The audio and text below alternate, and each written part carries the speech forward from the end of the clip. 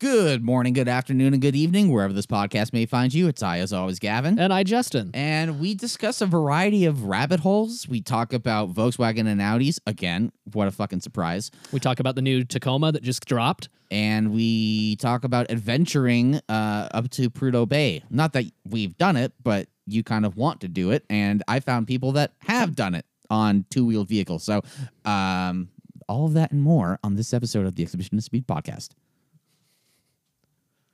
So I think it's a seasonal thing. A seasonal thing, huh? It first started in 2021, and I'm not exactly sure why or what the real catalyst for it was. But I started having an itch for motorcycles. Oh, okay. And then I started watching this YouTube channel, Dan the Fireman, who is a medic, or I think former medic. I don't know what he does full-time now. He might just do content full-time. Yeah. But his content that he does is reacting and educating people by using, reacting to videos of people crashing on motorcycles. I've heard of this. Yes, and he uses that to educate, and he will play a video all the way through. And then he'll play it again and pause and analyze. Okay, this is what this person did, and this is what they did wrong, and this is actually how you do it. And he offers courses to educate people and like all this other stuff. Okay, really helpful channel, and it was really helpful in scaring me the fuck away from motorcycles. So yeah, I binge watched DDFM, Dan the Fireman. Yep, and I binge watched him for probably a month or so, maybe 6 weeks. And then I was like, okay, with how crazy people are here. Because like at this time I was still working at the flower shop. And this is back when the flower shop was just one building. Yeah. And not expanded to one in Sugar House and one in downtown. And so I did have a thought of like, what if I got like a low powered motorcycle? Something that had like character, it was like fun to ride, like not a heavy bike. Yeah. And I would ride it from downtown and just take 7th East all the way down to 27th, hang a left, and I'm there at work, and it's like a nice little ride. Yeah.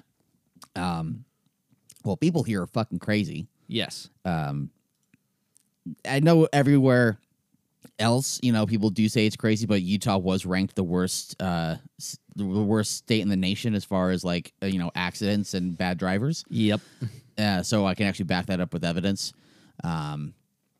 Yeah. So that scared me away. Then. So 2021 to 2022, I was still like not really feeling motorcycles. I was like, yeah, that was probably just like a phase I had. Yeah. And then this year in 2023, I fell into this YouTube channel. I think I mentioned it before, C90 Adventures. Mm-hmm. This guy, Ed, he lives in Moab. He is English, and I fell into his channel by this overlanding group, actually, where someone shared a link to one of his videos.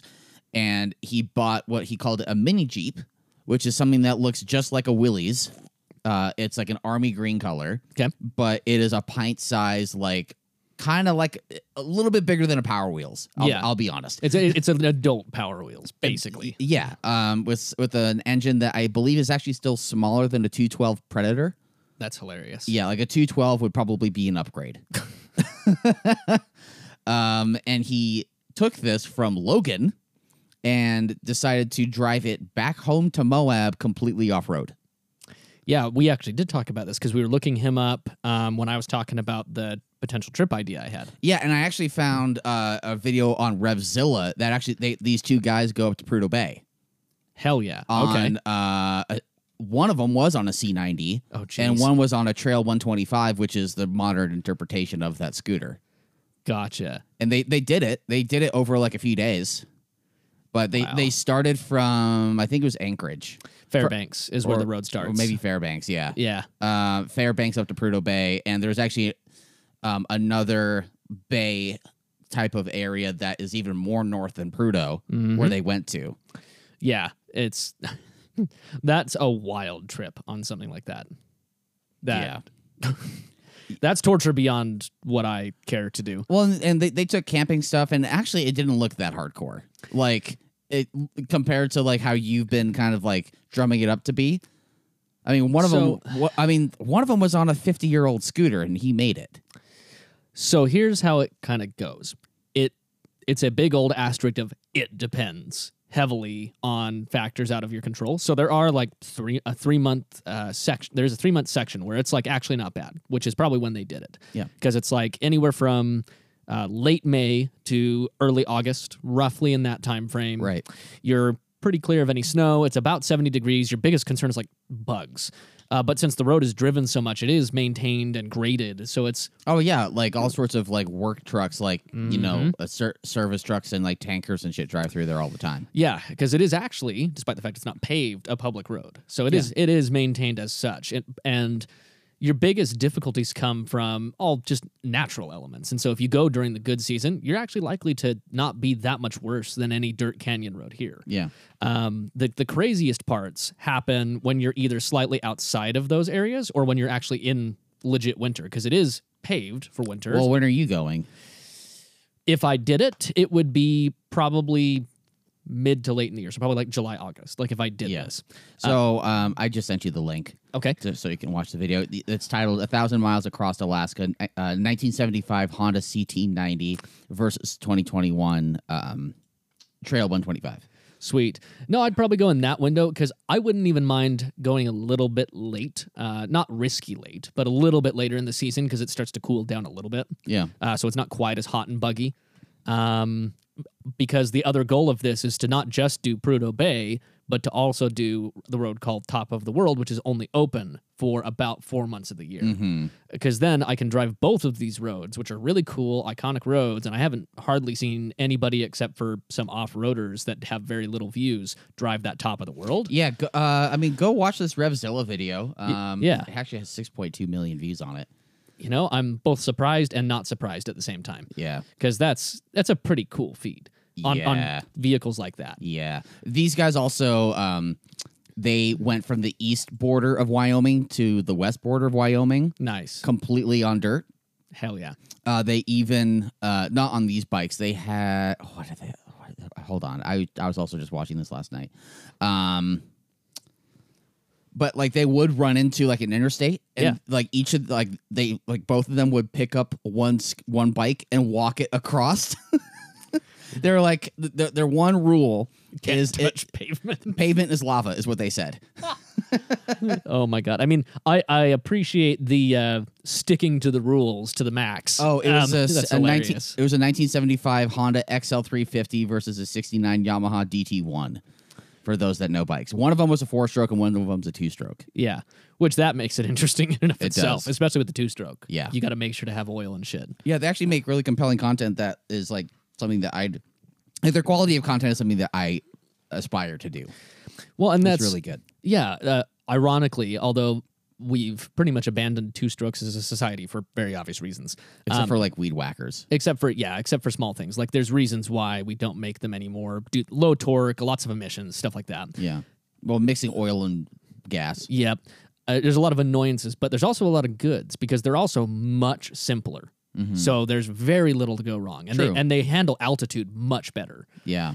So doing something like this with a 2-stroke is actually probably a little easier. Probably. Because of the fact you don't have valves, you eliminate a lot of your complexity. Well, you're gonna have to watch this video to find out, Justin. No, I will. This is really interesting, and it's one of the things I want to do. Because, like, if I am going to do a trip like this, you're gonna need to do some research. I'm gonna need to do some research, and I do want to, like I said, go at a time where it is safe, but also not like, oh, I'm way damn in the middle of it. I'm way good. No, like I want at least a little bit of risk. I wouldn't mind going late enough to where it could snow, which would be like mid-August, but it's not going to snow in such a way that like I would get stranded. Right. Because it's Alaska. I want to see some snow. I don't want to just completely like, you know. I mean, I guess so. I mean, there are views when you come up over. There is a ridge that they come up and over that was like maybe 100 miles before Prudhoe Bay that like it reveals like all of this like rocky, craggy, like, you know, ridge line, which looks fucking amazing. Yeah, so that is actually, and I'm going to pull this up just to make sure I get the actual name of it. That ridge that you're referring to is the Adigan Pass. So that Adigan Pass is the highest maintained road in the world. Wow. So as far as altitude and the fact that it is still regularly plowed and maintained. Yeah. Not paved, but maintained. Maintained, yeah. Which is pretty crazy. Yeah. Like, I think it's both highest and most northerly.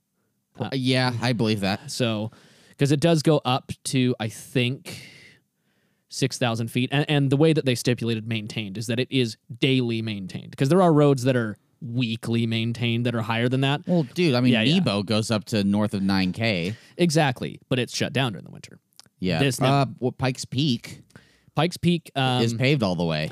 yes, but it isn't technically a public like it is a public road, but it's not like quite the same. I don't know. There was some disclaimers as far as like how they like attribute. I was going to that. say, like, Pikes Peak goes to 14,000. Yes, It but is they paved. but they do shut it down. It's not like daily maintained. Like if it does Right. get pretty crazy, they Well, not a lot of roads get daily maintained.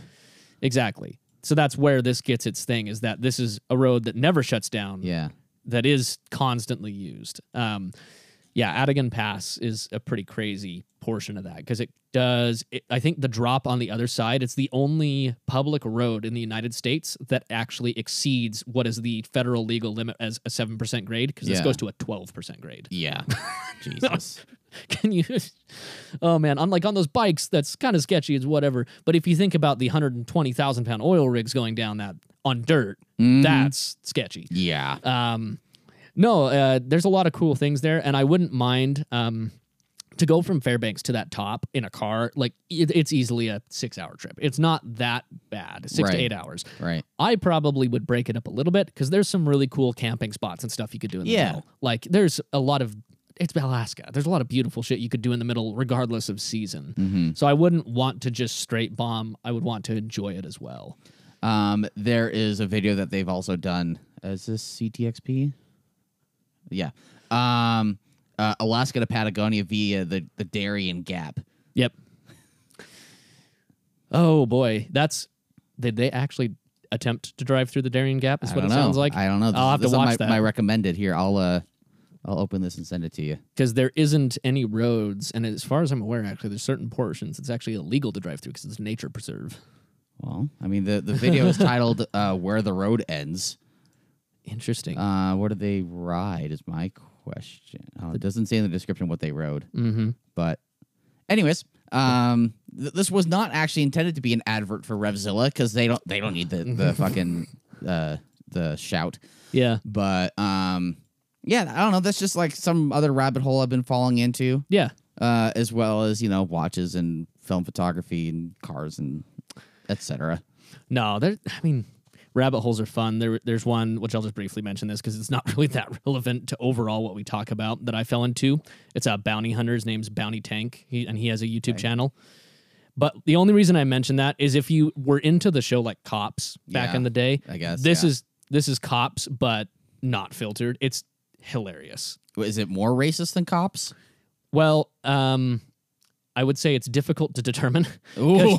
because here- Because that show is fucking problematic as fuck. it is.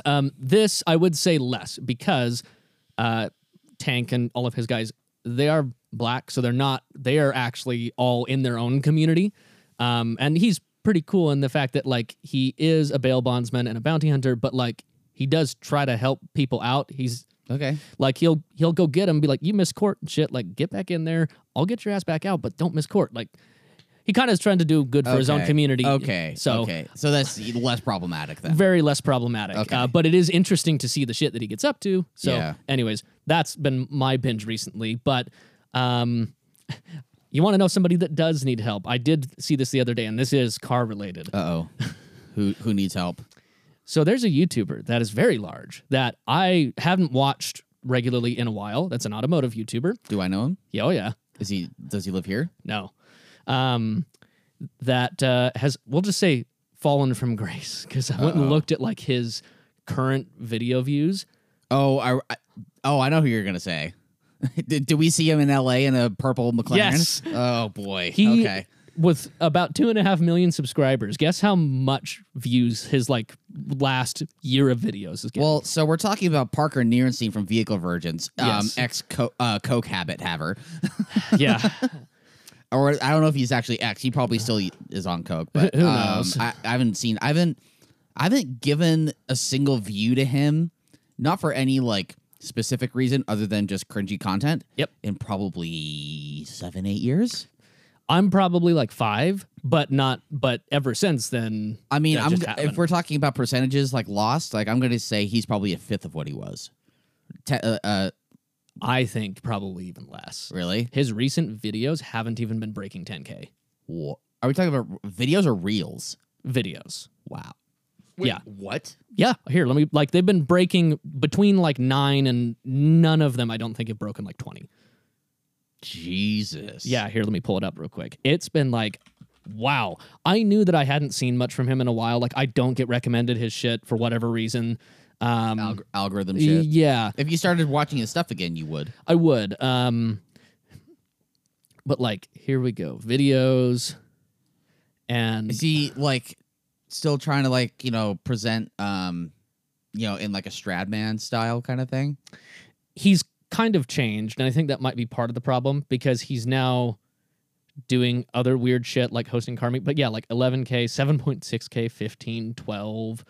There's 21. So there was one. Wow. But like from where he was He's getting millions. Yeah. Where he was either regularly cracking millions, or I would say his average was probably 90K. Like for an average video, if you 90K and a million is is a big gap. I but know. Still. But you look at him like 10K, 19K, 14K, 8.5. Like, wow, Bro, we have like, not including the Audi video, we have other videos that have eclipsed that. Like, what are we at with my Trailblazer video did pretty well. Yeah, considering it was filmed in 2019. Yeah, it's up in the 20s, I think. And I thought it was like 11. Yeah, it's up more, but like I saw that and I was shocked. Like somebody that has been on YouTube for over a decade that at this point is and has been under the microscope of things a long time and was not the starter of, but on the forefront of really our Volkswagen video is more popular than some of his shit. Some of his new shit. Yeah. Midwest. So the Trailblazer, the modified Trailblazer is at 13. Our 32s is 14. Our minis is 11. Also, our Fiat 500 and Fiesta ST video, which is like not really a great video, even like is at 11. And granted, the one caveat we do have to get is that he's still getting these views in like the first 24 hours. But from there, it seems they just die. Sure. So like he has like we'll say around 10,000 dedicated of his 2.5 million subscribers. Yeah. They view and then it's done. That's nuts. It's wild. That is quite the like damaged reputation or whatever you want to call it.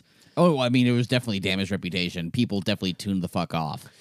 Well, and after he moved to Cali about 5 years ago, because I think that's 5 or 6, whenever it was years ago, from Michigan, that's really where his content started to change a lot. And then about 3 years ago is probably isn't that also when like Daily Driven Exotics moved from Canada to LA? Yes. Okay. They all kind of converged at the same time, and his content changed a lot because he got seemed to be doing good for a while because that was when I started viewing for a very brief period and then stopped. Yeah.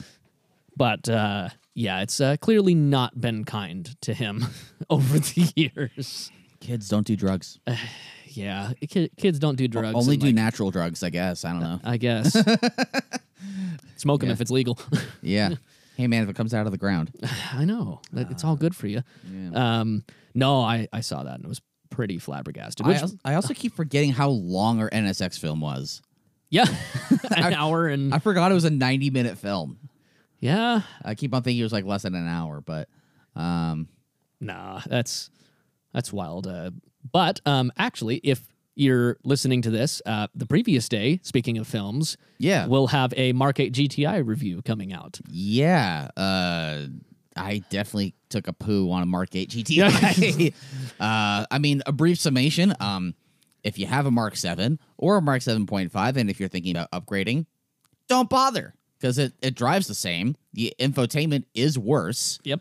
If you feel like you want to make more power, if you live in Utah, integrated engineering is just down the street. If you want to, or there's APR Unitronic. There's another one that Andrew went with. Either way, it's Volkswagen. There's plenty of options. Yeah. You've got so many options. I didn't drive this one. This was Gavin and Jaden. Shout out Jaden. but I don't feel like I missed much. I don't have really an intention to. Like, I would love to actually physically sit in one of their interiors to personally experience how bad it is. Right. Other than that, I don't really have a want or a care. Guess what? It drives exactly like your All-Track. Exactly. There Yeah. isn't a fucking difference. Something that I am actually intrigued with, though, is the Mark 8 Golf R, because they've revised Haldex even more. There is a drift mode in it. Yep.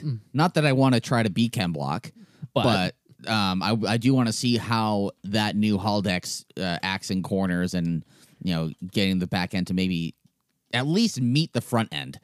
So here's the thing. One of the weird things is that it's actually not Haldex at all. What do you mean? They completely ditched Haldex. When? Mark 8 Golf R. Is it Volkswagen internal? But it's a Haldex-like system, though. So that's where I'm a little confused because I told that to somebody and they corrected me saying, actually, it's not Haldex and it is very different. Who corrected you? I don't know, but it was I think it might have been Carson because he knew that it wasn't Haldex. So it's whatsoever. not a front-wheel drive car that has clutch packs in the back that it feeds power to when necessary? That's where I'm a little confused, and I need to do more research to figure out what is different because it's different enough to where they did their own thing. They changed the name, whatever that can mean. It could be the same, just self-developed, but it's different enough to where it is, I think, more active than Haldex. Well, so there was a thing that happened with the RS3 last year. I think it was last year. Yeah. And Farah got kind of roasted for this, Okay. which is unfortunate because he was just parroting what the marketing people at the event were saying. Yeah. And even he checked in with engineers and they corroborated this, but what the reality is up to 50% of the power can be sent to the back. Okay. And 100% of that 50% can be sent to either rear wheel. Okay. Yes. So the rear wheels can overdrive the other rear wheel. Okay. Okay. It's not like it's a car that can be a Corvette immediately. Yeah. What was told, I'm trying to remember what the fuck was told. It's in his review. I think the review is probably still up. But people were thinking that like you could send basically any amount of power to the back, Yeah. which is not true. You can, and I would be frankly flabbergasted if they change anything from the RS3 to the Golf R. It's probably the same thing, but up to 50% can be sent to the back, and of that 50%, each wheel in the back can have 100% of that 50. Okay. So I just pulled up this right here, which is a deep dive. Can you? Yep, that's what I'm bringing up to you, of exactly what it is and what's different. So it is not clutches. Interesting. So it has ditched clutches completely. That's It good. starts right here. For the Mark 8, Volkswagen has moved on from Haldex-style electric clutches known as Magnetorque vectoring. It's an electronically controlled system which has a greater amount of things. So it seems like what they're doing is basically ditching the fluid and clutch altogether. And this can send more than 50% to the rear end. It seems. It says Haldex could only send. Okay, so where does it say that it can send more than 50? By them phrasing this, Haldex could only send up to 50% of the drive to the rear end, and each wheel got 50% Okay. of that.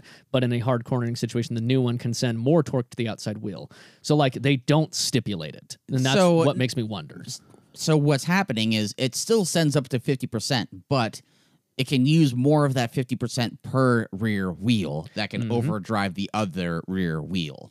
Yeah, and it just seems they changed the method. So, like, yes, the basic platforming, of course, is still very similar as Yeah. far as it, but it seems that they ditched fluid and they're using probably magnets is what it sounds like to engage and disengage this. Just a total redesign and rethink of how it functions, and then given the ability to do dynamic torque vectoring between the wheels. That kind of means nothing until you drive it, though. That's what I'm curious about. Yeah. Because being that it isn't actual Haldex license for the first time in over 2 decades, Yeah. I'm wondering what is the feeling difference. Yeah. Can you actually feel the difference in the seat? I'm assuming yes, because the Mark 8 has gotten some pretty rave reviews. Yeah. And when you actually see video of like the back end coming around from people that aren't Chris Harris. Yes. So that's what I'm thinking is that since they don't stipulate whether or not it is more than 50%, that's what I would love to do some more research and find. Maybe because if it could do like 60 or even 70% of the rear wheels, I don't think it does. I don't think it does unless maybe that drift mode during those spurts could enable that, but I don't know. Maybe. I was under the impression that the GR Corolla and I guess Yaris for those that don't live here are the only real hot hatchbacks that can send more than 50 to the rear. And that's probably correct. I just wish they gave a number in here. But they don't. On this Mighty Car Mods article. Yeah. Which I do trust them. Clearly they've got images and have talked to somebody. Yeah. Whoever it is. Yeah. Tune in next time when we have maybe an update on this, or maybe not. Oh yeah, I'll see if I can fuck around and find out. Yeah, but that's the only Mark 8 that would interest me for very obvious reasons. Other than that, I mean, it's funny how Audi Volkswagen centric we've been on a lot of our content, considering how not much of the new stuff interests me whatsoever. They're the only thing from Audi that interests me is kind of the RS3.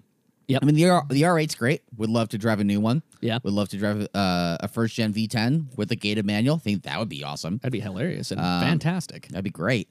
But none of the golf platform cars really interest me. I like RS3. I wish we got the like a hatch version of RS3. I think that would be like tits. Oh, honestly, yeah. Like imagine a 5-cylinder turbo with DSG and a hatchback form factor that's all-wheel drive. I mean, that's perfect. Yeah, I would love that too. Yeah, and they would probably sell for double MSRP if they sold it. Probably. Yeah. Speaking of that, have you seen some of the GR Corolla listings? Someone sold one for 80. I saw. So I don't know about sold. However, on cars.com, there has been an Auto Trader. There has been some listed for 110 to 130 from actual dealers. Get the fuck out of here. Oh yeah. So double blacklist, double MSRP. Fuck them all. Double approaching triple. Like Jesus. What the fuck? Yeah, that's insane. That's. I mean, like asking for the Maurizio, and that's the one that would be selling for that, or at least listed for that. I mean, a Maurizio for 4K more or less. Maybe out the door with taxes and all that stuff for sub 60. Yeah, that's a lot to ask for a Corolla. Yeah, it really, because the magical shit that's in that car is things that are like under the skin. They're not things that you're interacting with. I mean, the gauge cluster is still out of a Corolla. Infotainment. I mean, the seats are a bit different, and yes, you have a manual gearbox and all-wheel drive, and a 3-cylinder 1.6 that makes 300 horsepower. But everything you interact with from a driver is technically like still Corolla. Like the touch points and stuff are. The way it drives is not like a Corolla, and it's probably not like anything else that's really on the market right now. Yeah. Still have yet to drive one. Got our eyes open. Yep. Keeping our eyes peeled, but yeah, it doesn't, like, for a day-to-day driver, it doesn't offer anything that's beyond even, say, like an STI. No. The things that you would get to truly experience why that car's worth its money would either be on a track or on a canyon road, like something that wouldn't be done on the daily. Right. Did you see the GR Yaris that I shared? Yes. So this company in Australia called PowerTune, they modified a GR Yaris to make 740 fucking horsepower. It's insane. The dynograph that's showing here says that it goes up to 8,100 RPM. That's high. That is a screamer. Actually, wait. I'm seeing the line actually go to like 8,500. I think it makes peak power at 81 and goes to 85. So, I mean, that's, forged connecting rods and pistons and crankshaft and like crazy like valves and, valve springs. It's a full retainers. Build. Like that is a full engine build, but fucking cool. Interesting. Like, that's a wild amount of power for that small of a car. Yeah, for something that can fit in your pocket. Yeah. And it has power to rival a demon. Like, oh, you thought your demon was fast? Oh, that's adorable with your 2-wheel drive 5,000-pound fucking couch. Watch my mouse take that thing. Exactly. Oh, Squirt. that's wild. It does make you wonder where. Actually, that's a good question. It makes you wonder where like Toyota as a whole is going to eventually try to take the GR brand, because they have been pretty vocal that they're not interested in going full electric at the moment. Yeah. So it makes you wonder, would they potentially, maybe a few years down the road, release a next gen GR86 that maybe is like a hybrid, like hybrid assisted? Well, that would negate the entire ethos of what the GR86 is, because the GR86 is supposed to be a pure. The reason why they haven't turbocharged it yet. Yeah. Um, Pure lightweight sports car. Lightweight, front engine, rear drive manual. You can't get an auto, but why? Yeah. Sports car. And I did see something this week, though, that there was a possible teaser of a GR Prius. Honestly, with how fire the new Prius looks, I saw that the would kinda rear be end cool. of one the other day when I met up with Gervinder.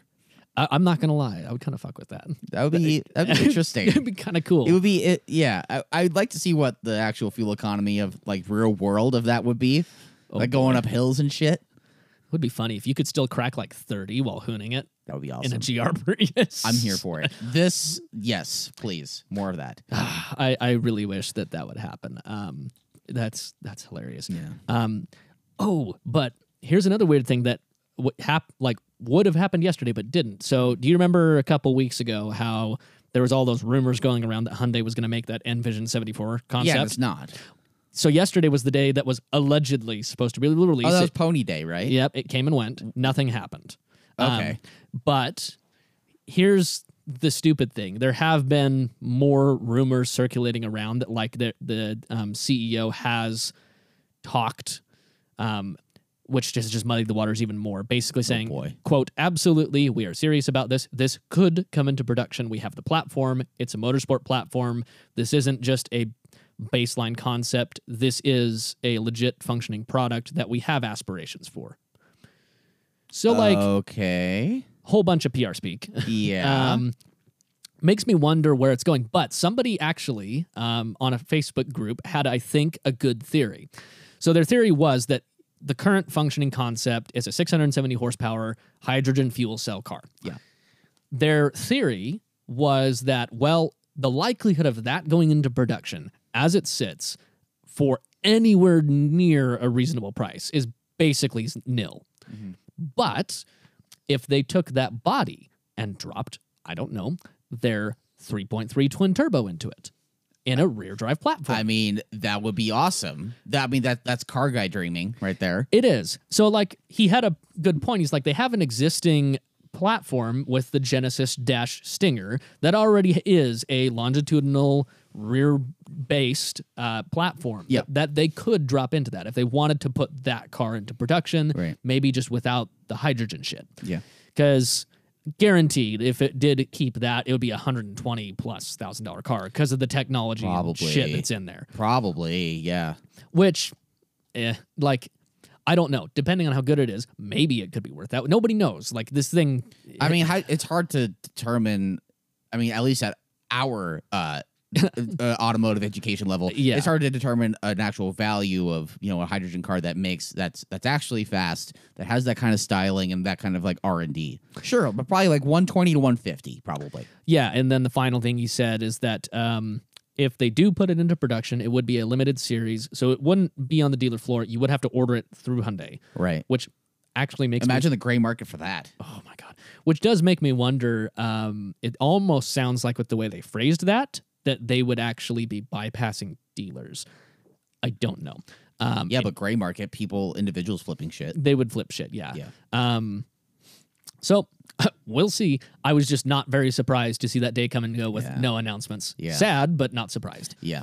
Because that thing does. You were more hopeful than I was. I was like, I don't see this actually happening. I was cautiously optimistic. Like, that would be cool. And they did put more work into that, given how much of a fully functioning product and prototype it is, than usually would be the case. Who knows? It just, we'll just have to wait and see. It would be cool, but I kind of see it and don't all at the same time. Yeah. It's wild. Oh my God. Oh wait, it's 11.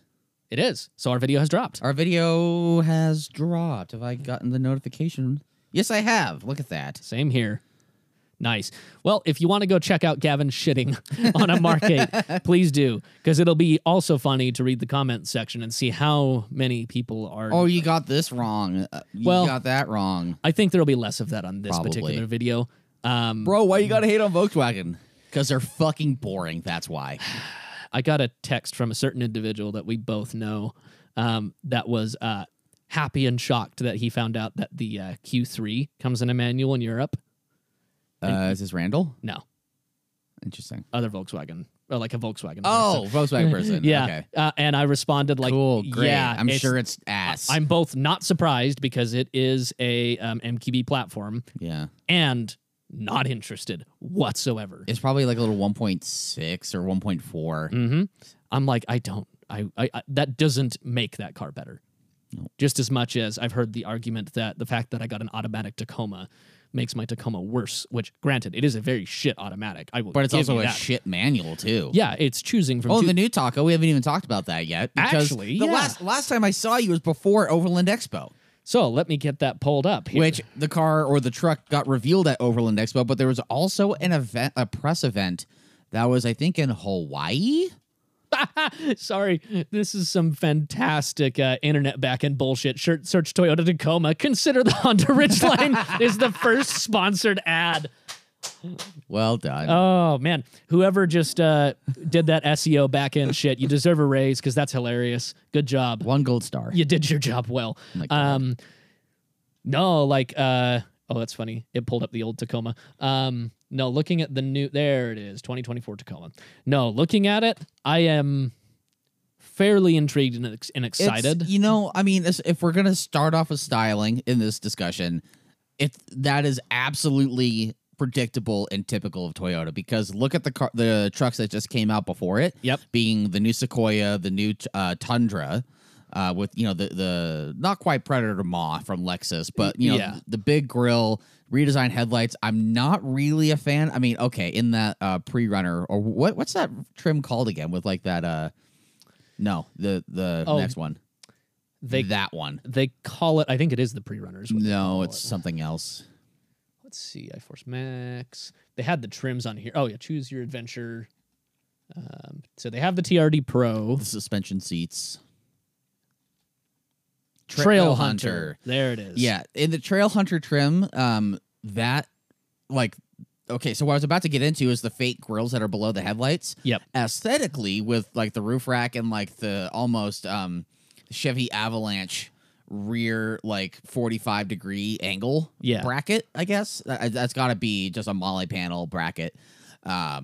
Like, the vibe is there. I'm still not into the fake grills below the headlights. That's kind of my only real design qualm with it. I think it's totally understandable, like the direction that they're going with. I know it's one engine that's powering all trims, but there's just a different, like one's a hybrid and one isn't. There's 3 options for power, though.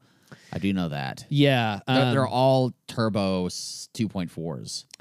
Yeah, they're all turbo 2.4s. Yeah, so like the TRD Pre-Runner, SR5, and SR, so the base ones are all just a 2.4 turbo. And then the Trail Hunter is a hybrid. Yeah, so it looks like the TRD Sport and North, so all the mid and up trims are actually all the same. 326 all the way down. 326 and 465 torque. Yeah, So that's going to scoot. that's a hefty amount of torque. I'm going to be interested to see how many Trail Hunters, like, at least Utah gets. Yeah. I could see, somewhat, not, I don't want to say hype beast, because that's kind of an overplayed term, but people that want the latest and greatest shit, no one's trading their Raptor in for this, No. but there might be some people that want to get, maybe 4Runner fanboys or Taco fanboys are just going to trade up for the next shit, and they're going to be like, oh, this is like the one to get. So here's the thing. There's a couple things I'm interested or excited about this. So on the Trail Hunter specifically, one of my qualms with the TRD Pro is that it is only offered in a short bed. The Trail Hunter is offered in the 6-foot bed. Okay. Um, It's a 5-foot bed for the short one? yep. Okay. So that is interesting, given that they have been adamant about never offering the TRD Pro in a long bed. Understandable. It's not. It makes it worse for off road, et cetera, et cetera. I get it, but it's still like, I think it'd be cool to be offered.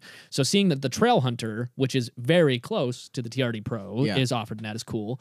I'm also curious about fuel mileage because. That's why they have this engine. Exactly.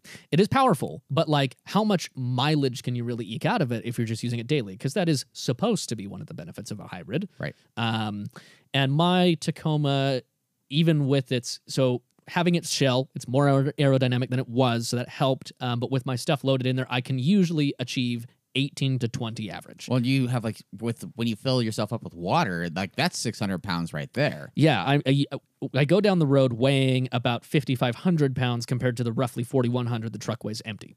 Wow, you load 1,400 pounds on that? That's why I have airbags. Oh my God. Yeah. Yeah, so that's given that I'm able to get that fuel economy with the old ass engine and tech that's in mine, it does make me wonder, like, does this go up to the mid-20s? Does it even, in certain trims, potentially touch 30? Because on the limited and off-road, so there's been a lot of talk about the big lower air dam on... Which is removable. Which is removable, exactly, on these ones. And their whole point about that was to meet modern standards with most trims, this is required to, like, get the average person up to a decent fuel economy for aerodynamics. Can we hold this 1 second? Yeah. Let me click the pause button. We'll be right back to me. Okay. So, no, on most of these trims, they talked about how like they have this large lower air dam, which is removable, like you said. Yeah. That was to help with aerodynamics and gas mileage. Getting the air around the tires. Yeah, so it does make me quite interested to know how well that would actually do. Because the one reason to buy, for instance, a Colorado is the available diesel that will get almost 30 miles per gallon, like 28 to 30 if you're careful, which is great. And I wish that we in the U.S. would have the privilege of having some of Toyota's diesels that the rest of the world gets, because they're just about the best diesels you can buy for a small truck. We don't. We still don't, sadly. But this might be the second best thing, is getting a hybrid like this, and also going from a 6-speed auto to a 10-speed. Okay. What's the 10-speed out of? It might be, I don't know if it'd be out of anything else, actually. You think it's bespoke? Actually, it would be shared with the 4Runner. I don't think the current 4Runner has it, because the current 4Runner, it looks like, hasn't been like changed for 2024 yet. Right. So probably... And that makes sense. Did that happen last time too? Did the Taco come out first and then the 4Runner followed suit? Yep. So I think it's probably going to be the same thing. So maybe 25, the new 4Runner comes out with the same trans. So it might be launching first with this. Probably. Because they are the same rough platform. Yeah, I'm intrigued to see, to see your reviews about like how the truck drives. Like, here's the thing: people, mostly boomers or boomer-minded folks, will be like, "Oh, it doesn't have the V6. I can't have a hybrid in my pickup truck." Like, okay, if you drive one, you're not gonna be missing the all-gas engine. Yeah, because you joke about me being a boomer all the time. However, I don't hold any of those opinions. I've put 103,000 miles on my Tacoma. You've also grown up a little bit. The reality is, I couldn't give a shit less what's under the hood. Yeah. That V6 to me is fine. It is adequate. Like, there's a lot of people that will joke that, like, oh, it's so fucking slow. It's a truck. Tool for job. Exactly. It is a truck. It doesn't need to scoot like a TRX at all. No. There's specific tools for specific jobs. That's a different tool than a work truck. Yeah. And this, given it is a power bump and a major torque bump over my truck, is a better tool for the job, arguably. Oh, yeah. So I'm really curious about this, and I'm also curious about the seats that you mentioned, the isodynamic seats with the air cushioning. So how it works is it is just air. You fill it up with basically just an air chuck like you do with tires. And then you can use those knobs to adjust it. And they have... What? Oh, I just don't care. I know you don't, but I'm curious to see how this works. So that's fine if you don't care. Okay. But maybe other people do, Gavin. There are other opinions besides yours. Anyways, so they ship it with a chart that basically says if you're this weight, put this much PSI in it. And given that semi-trucks have been like that for a long time, I'm curious to see how they are, because this is on the floor. Like, there's not much spring that can like Right. truly bounce and go on. Well, they said it's like what, like a 7% improvement or something. Yeah. So Okay. it's cool, but like how well does it actually help? It just, yeah. When I see that, I just think gimmick. Very expensive gimmick. Like, why? I mean, actually, I'll tell you why. They probably saw the new M4 seats, Yeah. and M3 seats, and I think this is an attempt to make the truck look and feel more upmarket. Yeah. Okay, I mean, it's always been expensive. That's one thing. My Tacoma was still 43 grand. yeah, They've always been expensive small trucks. And honestly, as I've well, you say always, maybe for the past 3 to 5 years. and for that, you haven't really gotten as much for your money as I maybe would hope. There's a few nice off-road features. Not at first, but when you go 200,000 miles, That's where your money's spending. yeah, But- it's all about the R&D and the longevity and how robust the truck is. But as I've argued before, like there's some things that they skipped over that they really shouldn't have. Like 2019, no Apple CarPlay or Android Auto, but it is a full touchscreen, and I have the highest package. That's Yep. pathetic. Yeah. Thankfully, obviously this one fixes all those problems, and I am also very curious about the interior because it looks like a miniature version of what they did with the Tundra, which Yeah. I've sat in one of those. I actually liked it. Oh, yeah? Yeah, it did. It not only felt good, but everything seemed thoughtfully and functionally laid out. Yeah. So I am curious to see this. The one complaint I have about the interior is the gigantic iPad. Holy shit, that is huge. Yeah, but it fills the dash well, though. It's not like, and I've never really understood or liked the Ram trucks. Yeah. with the vertical display that to my brain just doesn't really compute. Yeah. This in the Tacoma is still landscape instead of portrait. Yeah, and it works better than most. I agree with you on that. It's not quite as tacked on as some. I still think it's like kind of intrusive to the cabin. I bet you'd get used to it though. I'm sure you would. I wouldn't not buy it because of that. No, that's my only real gripe with it. Looking at everything else looks like a thoughtful redesign and change from my current one. Because the thing is, my current third-gen Tacoma, it shares more than 50 to 60% of its parts with a second-gen. Realistically, this is the first time they've redesigned the Tacoma since 2007. Yeah. So almost like a decade and a half. I actually design-wise have more of a bone to pick with like the HVAC that's below the screen than the screen itself. That's become more of a trend on a lot of vehicles, not Yeah. like a lot of cars especially. In fact, even the new 992s, they got moved down pretty significantly. Yeah. But in that car, you're sitting low enough, it's not a problem. Yeah. Also, I mean, okay, so they fitted this with new seats. How's the riding position? Yeah, I'm curious about that too. Is it actually going to hurt my knees? Yeah, it does make you wonder. And has it actually, granted, they did give this finally for like the 22 model year. Does it actually still have like height adjust? Because mine doesn't even have a height adjust. My truck. Oh, really? Nope. You couldn't No, get, but no, I know yours doesn't have height adjust, but the 22s do. Yes. Oh, they interesting. finally gave it electric seats in 2022. Oh, you meant for the seats, not for the. I thought you said meant for the truck. No. I was like, really? I'm talking Okay. about, no, you couldn't get electric seats whatsoever until That's hilarious. 22 in Tacomas. Yeah. Really hilarious, especially since Forerunners have had them since like 2007. Yeah. Well, most cars have had them since the mid 2000s or early 2000s. Yeah, so I'm wondering about the main creature comforts because it does look like the cabin height has improved quite a bit because that's one complaint, understandably, for a lot of people is it is a really narrow cabin to give it the ground clearance it had. So it looks like they've done all the right changes, and I'm really excited to actually physically see one at some point. Yeah, I mean that would be cool if we did a review on one. Yeah. Naturally, I've already had salesmen from the place I bought mine reach out and be like, "Hey, you gonna upgrade?" I was like, Give me a 24-hour test drive and I'll beat the shit out of it and maybe I'll consider. yeah, like the reality is the creature comfort upgrade would be good, and I'm sure there would be a mile per gallon upgrade, but like, Oh, there definitely would be. but the amount of money I would have to pay would obviously For wouldn't. you, wouldn't be worth it. Yeah, it wouldn't get outweighed. Like even if I got up to 26 miles a gallon average, even if it was as much as that, I You wouldn't. know how long it takes to recoup money That's- from improved fuel mileage? That's exactly what it's I'm saying. years, Yeah. even if it's like a substantial bump. Yeah, it wouldn't be worth the extra. I mean, I don't even know. Like, fortunately, Well, pricing hasn't even come out on this yet, has it? nope. Okay, So we don't even know. The Trail Hunter is probably going to be a $65,000 truck, probably. Yeah, we'll have to see because right now the outgoing stuff is $51K for the TRD Pro. Wow. So I don't know. I really don't know. I could see. Yeah, high 50s, low 60s is what I'm thinking for like top trim.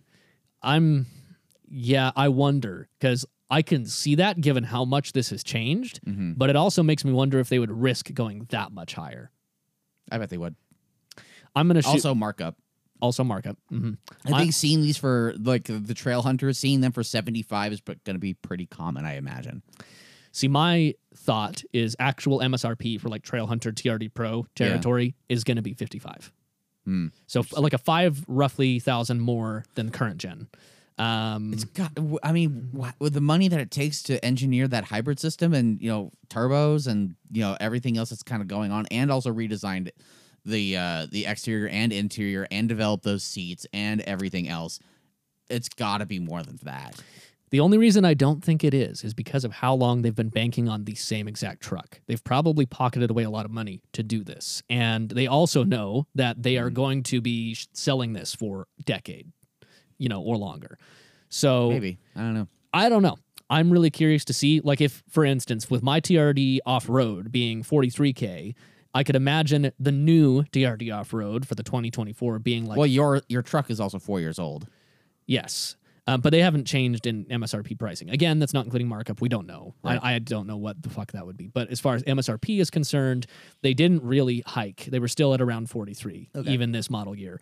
So I'm going to assume that a TRD off-road like mine would go for 46 and that a TRD Pro Trail Hunter would go for 55 MSRP. I imagine we'll see it pretty soon. Pricing is probably a month out. Yeah. Because only time will tell. Yeah. But I am super excited, though, that it does look like the Tundra, and I think they finally made the right move with this entire thing. I think they did. Yeah. Because for better or for worse, Tacomas have just been one of the staples, and they have been quite dated for quite some time. Yeah, I mean, the last year was kind of dated when it came out. It was. Even. Like, it was... Yeah, it was on, like, the trailing end when it launched in 2017. Mm-hmm. And then they just kept on making the same shit for, like, 6 years. And to me, the thing that's funny about that is they have always been trucks that, like... The reviews from journalists are shit. It's hilarious. Journalists hate them because of that fact, because they're dated and they don't drive as well. And Ford and Chevy have gone to great lengths to make like the Colorado and the Ranger much nicer to drive. Yeah. But then the people that own them, not really even me, because like I own it as a tool, but somebody that would own it because they really want to own that thing. Yeah. They love it because... For better or for worse, they're correct in that it'll just last forever. And as far as off-roading is concerned, they're one of the best platforms to build off. They can be, yeah. They're just a bunch of Legos. So. Yeah, we you know how many white 4Runners I've seen in the last month at my shop? Dozens. Not dozens, but I've seen 4. Yeah. It's like, oh, another white 4Runner. How predictable. Which makes it even more frustrating that even yesterday, as I was heading to a job in my tan Tacoma, or as many people have called it, iced coffee colored Tacoma, Or beige. Like even just stopping to pick up something real quick from O'Reilly's, the lady's like, "Oh my gosh, wow, I love that truck," and it frustrates the shit out of me because I bought it as a tool, and I've owned so many cars that are much more interesting and much rarer than that thing. Yeah. And yet that is tied with the stinger and the Saab with the attention it gets. Yeah. It kind of pisses me off. You should get a Fiesta ST. No one talks about my car. No one gives a shit. However, did you see that our good friend Zach? Did I see? Bro, he's been like... Yes, I saw. Okay. Yeah, he was asking me all sorts of questions, leading up to it. He had the car shipped from with CarMax to LA. Okay. for those that don't know what's going on here, a friend of ours from this group, Motoring United, Zach, he just picked up a black 2018 Fiesta ST. It's basically stock. It had some sort of catback on it that, because he lives in California, had to be reverted, which sucks. Yeah. Just the other night, he was trying to figure out how to get Apple CarPlay going. Yeah. It's a 2018, so I thought I would have already had it. It has Sync 3. But I guess it didn't get the update. I know they did, though. So I told him to go to the Ford website and get the Sync 3 update, because I don't know when Sync 3 came to those cars initially. Maybe it's like I think my car might have been the first year, actually. It might have been 2016. Gotcha. Okay. Or maybe 15. But there is an update to Sync 3 that allows for Android Auto and Apple CarPlay. Mm-hmm. And so you go to Ford's website, you download the software, stick it on a flash drive, and you plug the flash drive in. You wait about 35 to 40 minutes, and ta-da, you're done. Your car is now modern. Yeah. So he was trying to figure out how to do that. But yeah, so the cars that he's come from, he's coming out of an NA Miata, an NA6 to be exact. So like a white with tan top, 1.6 Miata. And he had some like Mercedes CL, or no, it was like it was a big body 2-door coupe. I think it was still a C. I don't think it was any. No, it wasn't a C. Let me see. Haha. It was a CLS, maybe. It may have been. I think a first gen CLS, something that was German-made Mercedes. It had a fuckload of miles. It had like 250,000 miles on it, I think, when he got rid of it, or approaching that at least. Yeah, I know it was pretty well done. Like lots. It was very done. Yeah, lots of miles in time in that car. And I think him owning that car has kind of CLK 320. Yeah, CLK 320. Yep. That kind of damaged, I think, a perspective of car ownership, because things kind of kept breaking, similar to another friend of ours that owns a Subaru. Yeah. Mm-hmm. No. Sorry, space of where I was going with that. But yeah, so that happened, and then he bought a Miata, like, kind of right after I got my Fiesta, actually. Like, we were both looking at getting new attainable dream cars at the same time. Yeah. His was just a Miata and mine was my Fiesta. Yeah. And so that has been, in the grand scheme of things, pretty trouble-free. There have been a couple of things that have come up more recently. Yeah. And the car is, I think, approaching 200,000 miles as well. It's really clean for being, that high miles. Yeah, he started to have basically the normal problems you would have with most any car, but specifically Miatas. Like, it's starting to consume some oil, and I think something like a control arm or something. Control arm, and I think he had to do a head gasket as well. Yeah. So, again, normal shit that would happen on a 200,000-mile car, especially and his tolerance, I guess, from owning that Mercedes kind of lowered, and so that car, he's ditching the Miata. I mean, I don't know. He's also had the Miata for 3 years, so yeah, it's not that soon. Okay, you owned a Miata, you've had that experience. He's moving on. It's okay, cool, great. And so now he's in the Fiesta, and he seems to be enjoying it so far. I'm sure he will. It's the newest, lowest mileage car by a country mile. Yeah, it's like a 31,000 miles, I think, or something. Mm-hmm, which is a pretty big improvement. I think he'll enjoy it. Congratulations, and I know that you've loved yours for so long, and I've driven yours. It's a great little car, and it should be great. No problems whatsoever. The Fiesta ST really is the predictable move from a Miata. If you need a hatchback, but you still want something fun, something that gets your jimmies going. I wouldn't maybe the Fiat 500 Abarth, maybe. Depends on what you're looking for. I guess so. The thing about the 500 Abarth is that it's not really that usable. No. To carry things or people. The best way a 500 Abarth is usable is if you never put up the rear seats, so you have a fairly large cargo area, just have the rear seats constantly down. You could do a trunk delete or a seat delete. You could just do a seat delete, and then you have a fairly large cargo area by just the nature of not having rear seats. Well, kind of. Well, that's my point. The trunk is fucking tiny.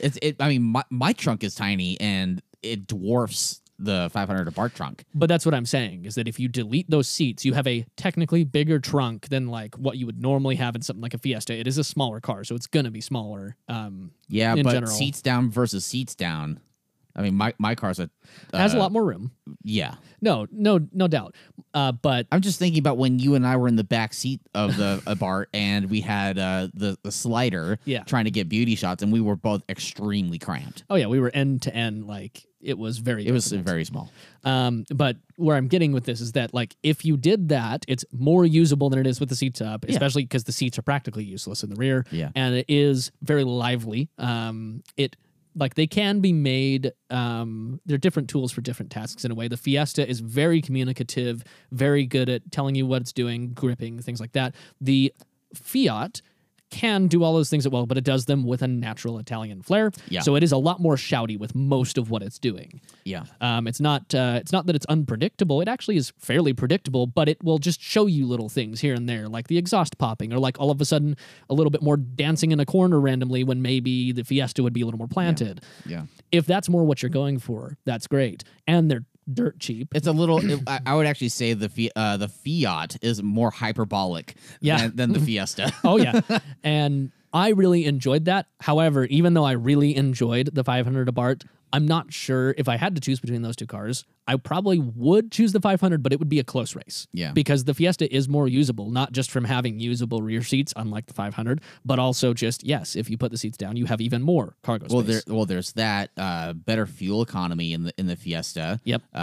It's more stable in inclement weather. Yep. Like, imagine if I had that during this last year's winter. Oh, I mean, boy. yes, I would have BlizzX, but holy fuck. That little short wheelbase would get pretty squirrely. Ooh. Yeah. It's squirrely enough just doing regular stuff. And the traction control in the Fiesta is actually really intelligent. Yeah. Whereas I can't speak any at all for the Fiat. I don't imagine it's good. No. The Italians don't do snow. No. They don't know what that is. They have no clue what that is. Even though they have the Alps, they generally stay in the sunshine part. Yeah. No, like it would be an interesting comparison. And I am sure not only is the Fiesta easier to find parts for, but also probably more reliable. Oh, it is. Yeah. I mean, Fiats with either the 500 or what was the one that Stephanie had? She had 500L. Yes. Like they have like weird turbo, like wastegate issues. I should ask Ryan and see what problems he had with his, but they're kind of if you go like mini car hierarchy, quote unquote, literally Mini Cooper is kind of the bottom of the totem pole from reliability. They have lots of issues, constant 100,000, less than 100,000 engine blows, things like that. Well, that's for the 56. I don't know what the more current reliability records are for like the newer ones. And really, we won't know for another few years once they get more miles and time on them. Yeah. Fiat seems to be like one step above. The 1.4 multi-air generally seems to be a okay engine.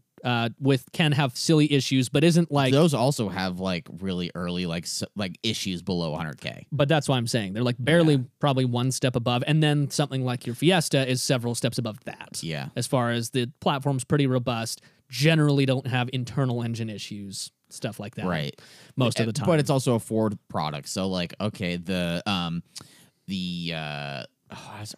spacing on the word right now, but for the HVAC. Oh, yes. Blendor. Blendor. Yep. Yeah. Like Blendor actuators, it's not an if but when issue, and it's a clicking that goes like when you turn it off or on or whatever.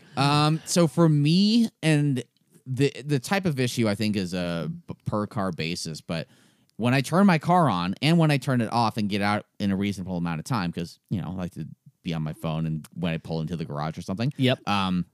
There like it won't click. It's only when you say deactivate the feet. If you have both high and like the upper and lower airs on at the same time, no problem.